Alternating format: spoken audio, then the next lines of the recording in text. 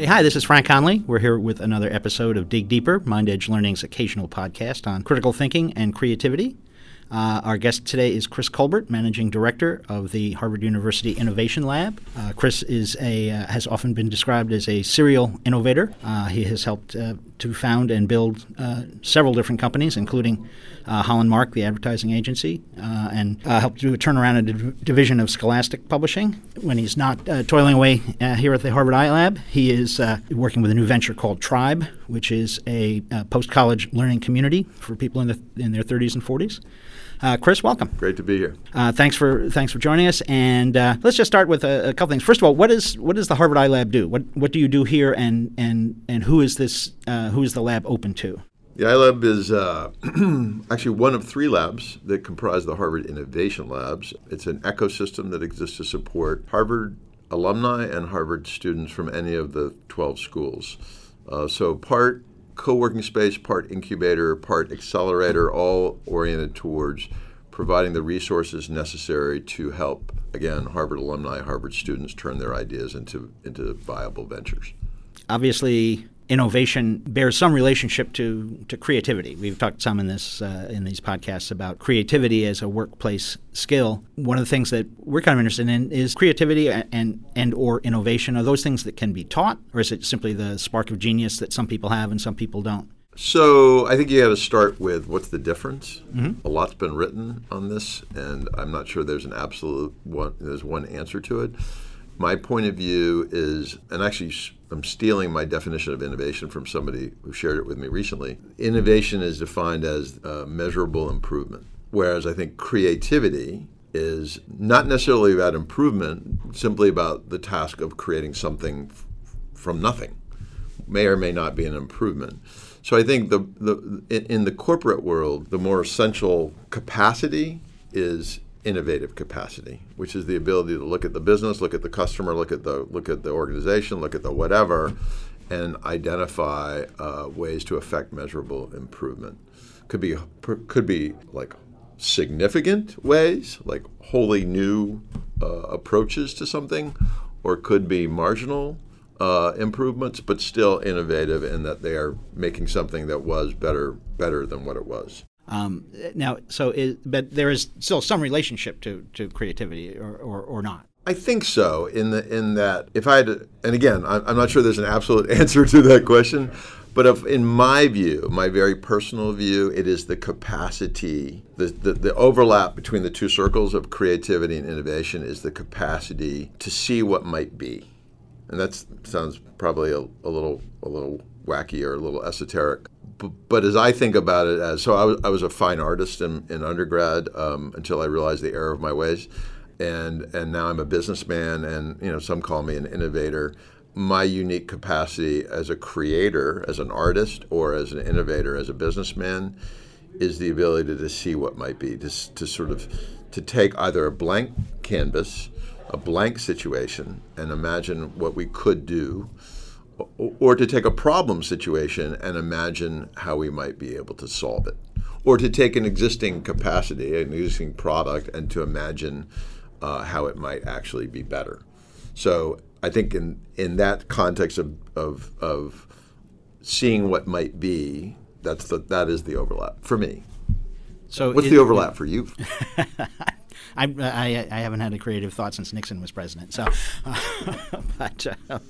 how does one foster innovation? I mean, is it is that a particular skill? Is it something that Is it something that you do here? You're fostering innovation here? Yeah, I mean, I think we do it here on a couple levels. So on the one hand, our task is to foster innovation among our customers, namely the students that come here from all over Harvard.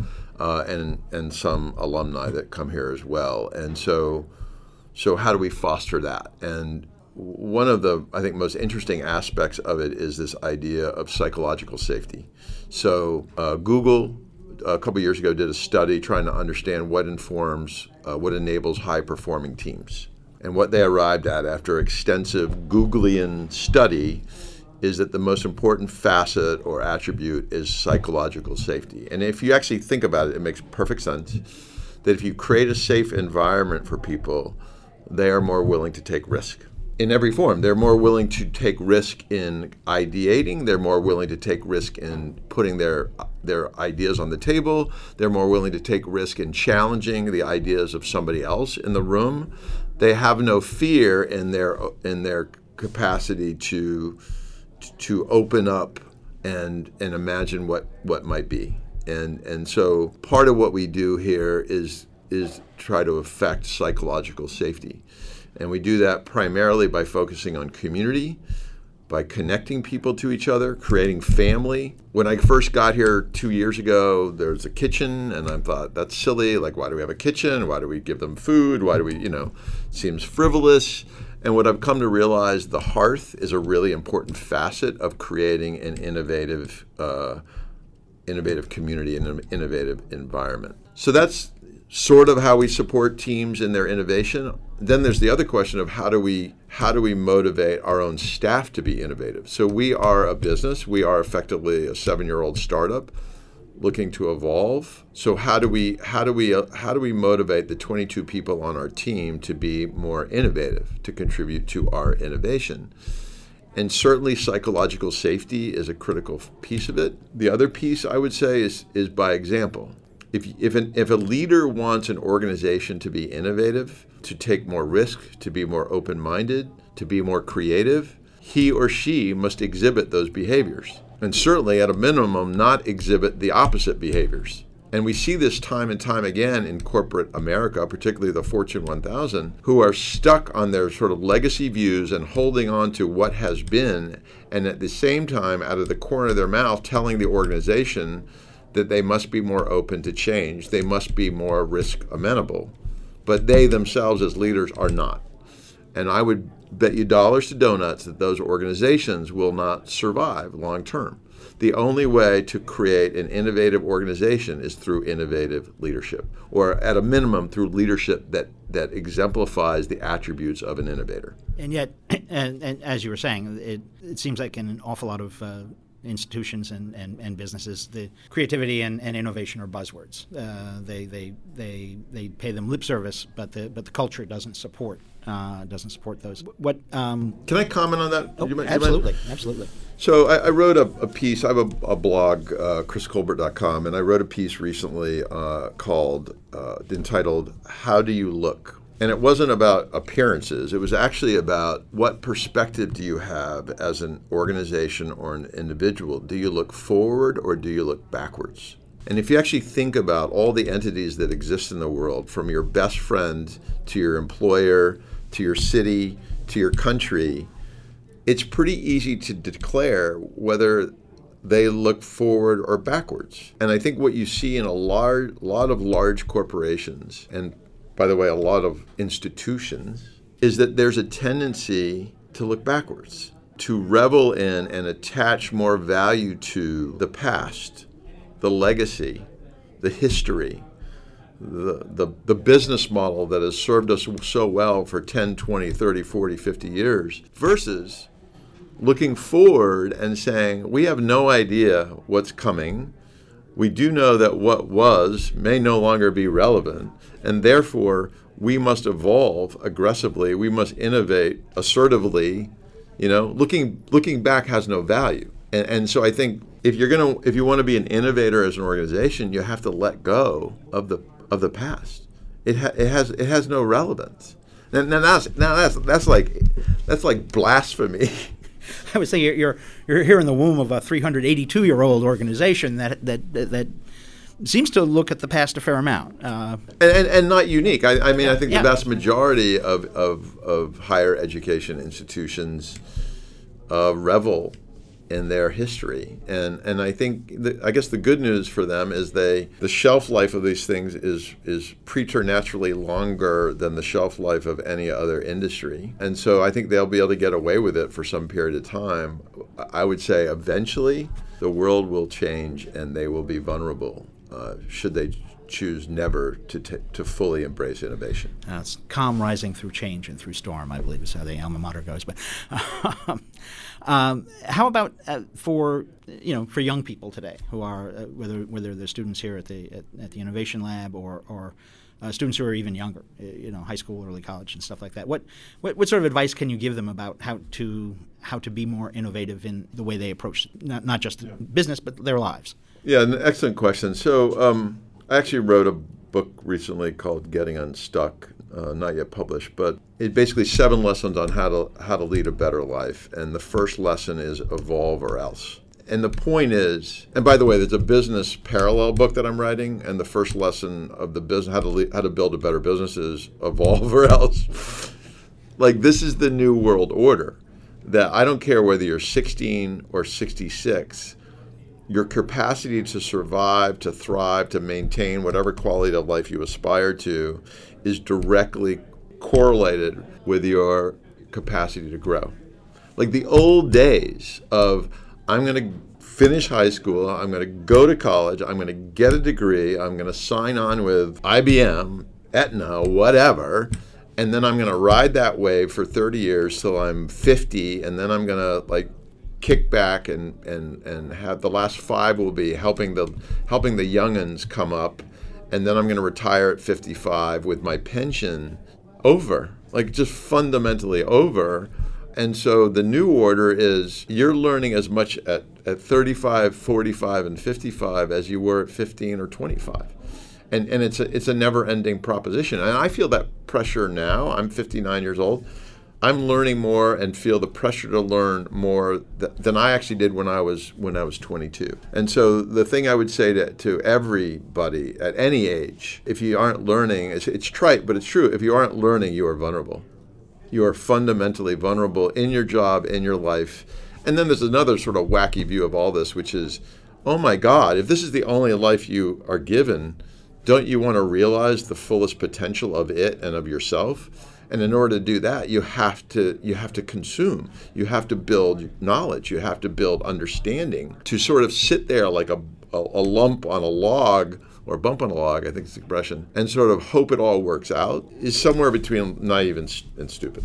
Certainly one of the things that we've been looking at in other contexts at MindEdge is not just continuing education, but constant skills training. The need for, especially younger people getting into the job market today, to be working continually at improving their skills, whether they're hard skills or soft skills. From your standpoint, what are the sort of skills that are most conducive to being innovative, to being creative in the workplace?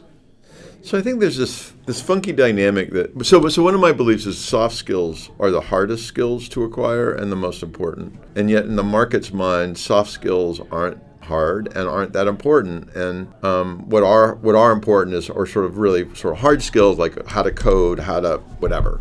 Technical skills. I mean, I've run businesses my entire life, and I would tell you that what separates the excellent employees from the good, from the bad, are the soft skills. And so 2 things there. One is that the development of soft skills is a lifelong task. I actually, sadly, I don't think you learn much in the way of soft skills in a typical liberal arts 4-year program. I think you learn stuff.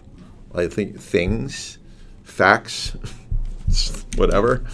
But you don't learn the soft stuff. And then when you get into corporate America, I think sadly, most corporations aren't fully invested in the need to invest in the development of their employees' soft skills. They hesitate on it. And if they do anything, it's like, okay, Frank, we're going to send you to management class. But the funny thing about management class is your ability to really be a great manager in part relies on your ability to know who you are. Introspection. And actually appreciation of self, love of self. Your ability to provide support to an employee unconditionally requires you actually first supplying support to yourself unconditionally. That's all soft skill stuff that very few, as I said, very few companies actually either get or really care about. And I think it's the big miss. I think it's a big miss on both ends. I think corporations don't really get it, and I think the consumer still operates as if education ends when you graduate from undergrad or maybe graduate school. No. I'm learning as much today and feel the pressure to learn it as much today as I did when I was, 20, 21 years old. Especially now as we're the sort of the evolution of the job market, and it's sort of moved towards, at least for a fair number of people, the gig economy. So you're not going to spend your whole career at IBM. You're going to piece together 3 or 4 gigs, either part time and you're not going to have that sort of classic man in the gray flannel suit career trajectory. But one of the things that means is that you don't have the resources of the corporation to provide you with training, whatever training it might be. So it seems like there's a greater pressure on young people in the workforce now to kind of do their own skills training, to find their own. Yes. So one of the way I've described the new world is we are all now the ringleader of our own 3-ring circus. And the 3-ring circus is a Venn diagram. This is my view. And I actually have a 3-ring circus today. So I'm the managing director of the Harvard Innovation Labs. I'm an author. I'm writing a book and a speaker. And then I do a modicum of consulting. And what's interesting is those 3 rings are not discrete. They are overlaps. And the center point, that overlap area, is where my passion and unique capacities lie.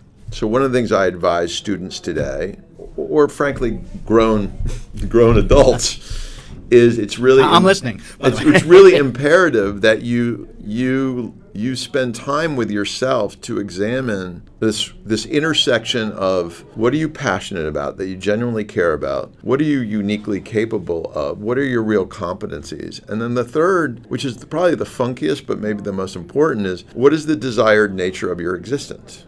How do you want the world around you to feel? And my theory is the 3 rings of your circus, that intersect should capture all 3 of those things if you really want to excel, because the truth is your ability to be excellent at something is predicated on your level of connection to the task, which is really a heartfelt proposition, not a mindfelt thing. You've got to care. And so that's where passion really matters and desired nature of existence matters. If you feel really good about the work that you are doing, you will do better work. If you are simply checking the box of this is my job, this is my function to create the paycheck to buy the groceries, I just do not believe you will excel. And I think that's a shitty, pardon my French, shitty way to live your life. I hear you. And yet it's the way probably most people do. Well, if I can just one more thing to say, I think we have not crossed the chasm between the old world and the way of work and the new world. In the old world, there was a presumption that daddy company would take care of me. There was a pension, there was a safety net, there was training. They basically told me what to do, and as long as I did it, I'd be safe. That is so not the new world. But we haven't fully grasped that as a society. We haven't grasped that as educators. And frankly, I don't think we've actually grasped that as corporations. One of my views is if I walk up to you at 11 o'clock on Tuesday morning and you're online buying a pair of shoes from Amazon, I can't care.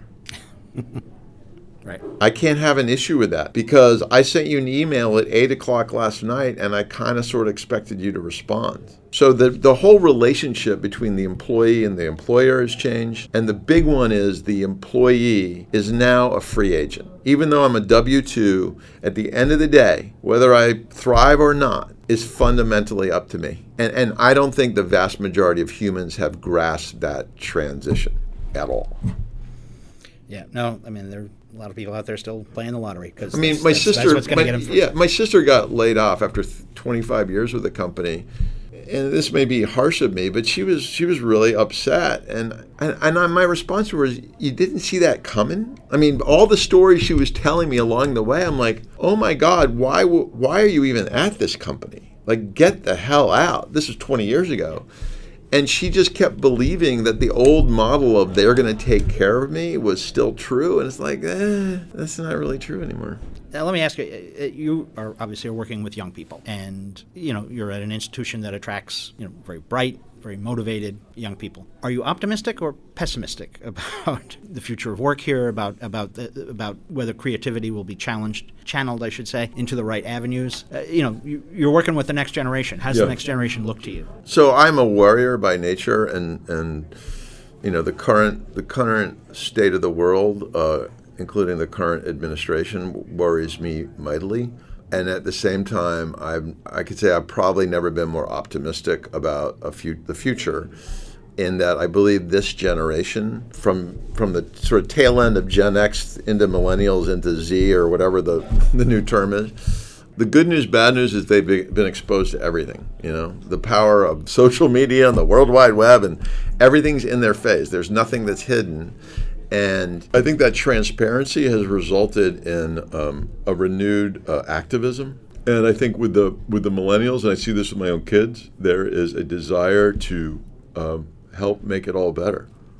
When I came out of school, my desire was to get a job, to pay the bills, to have an apartment, so I didn't have to live at home. And I think the calculus ended there. As it did for most of us. Yeah. And I think this new calculus, I think that still is a calculus for a bunch of kids, obviously, but there's a bunch of other kids, and I include the folks here at Harvard, both graduate school and undergraduate level, who are coming out going, we have somewhere between an opportunity and a responsibility to contribute back to making this a better picture for more people. By the way, of the venture teams that we support here, we have about 170 being incubated right now. The biggest percentage are social enterprise teams, and partly impacted by the fact that this, the legacy of Harvard is a liberal arts legacy. You've got the ed school, you got the School of Government. You have a bit of bias. You have the med school. You have a bit of bias in people that are care about the world. But I would say still it over indexes on people wanting to help make the world a better place. Yeah, I guess that's sort of what I was trying to get at when I asked, will this creativity be channeled, sort of in positive directions? And I'm glad to hear that you're optimistic about that. Yeah. Just the other week, my wife and I and our son went on the March for Our Lives, inspired by the children from. The students, I should say, from Parkland, and it was an extraordinary experience. Yeah. There was just so much, positive energy there, and that's.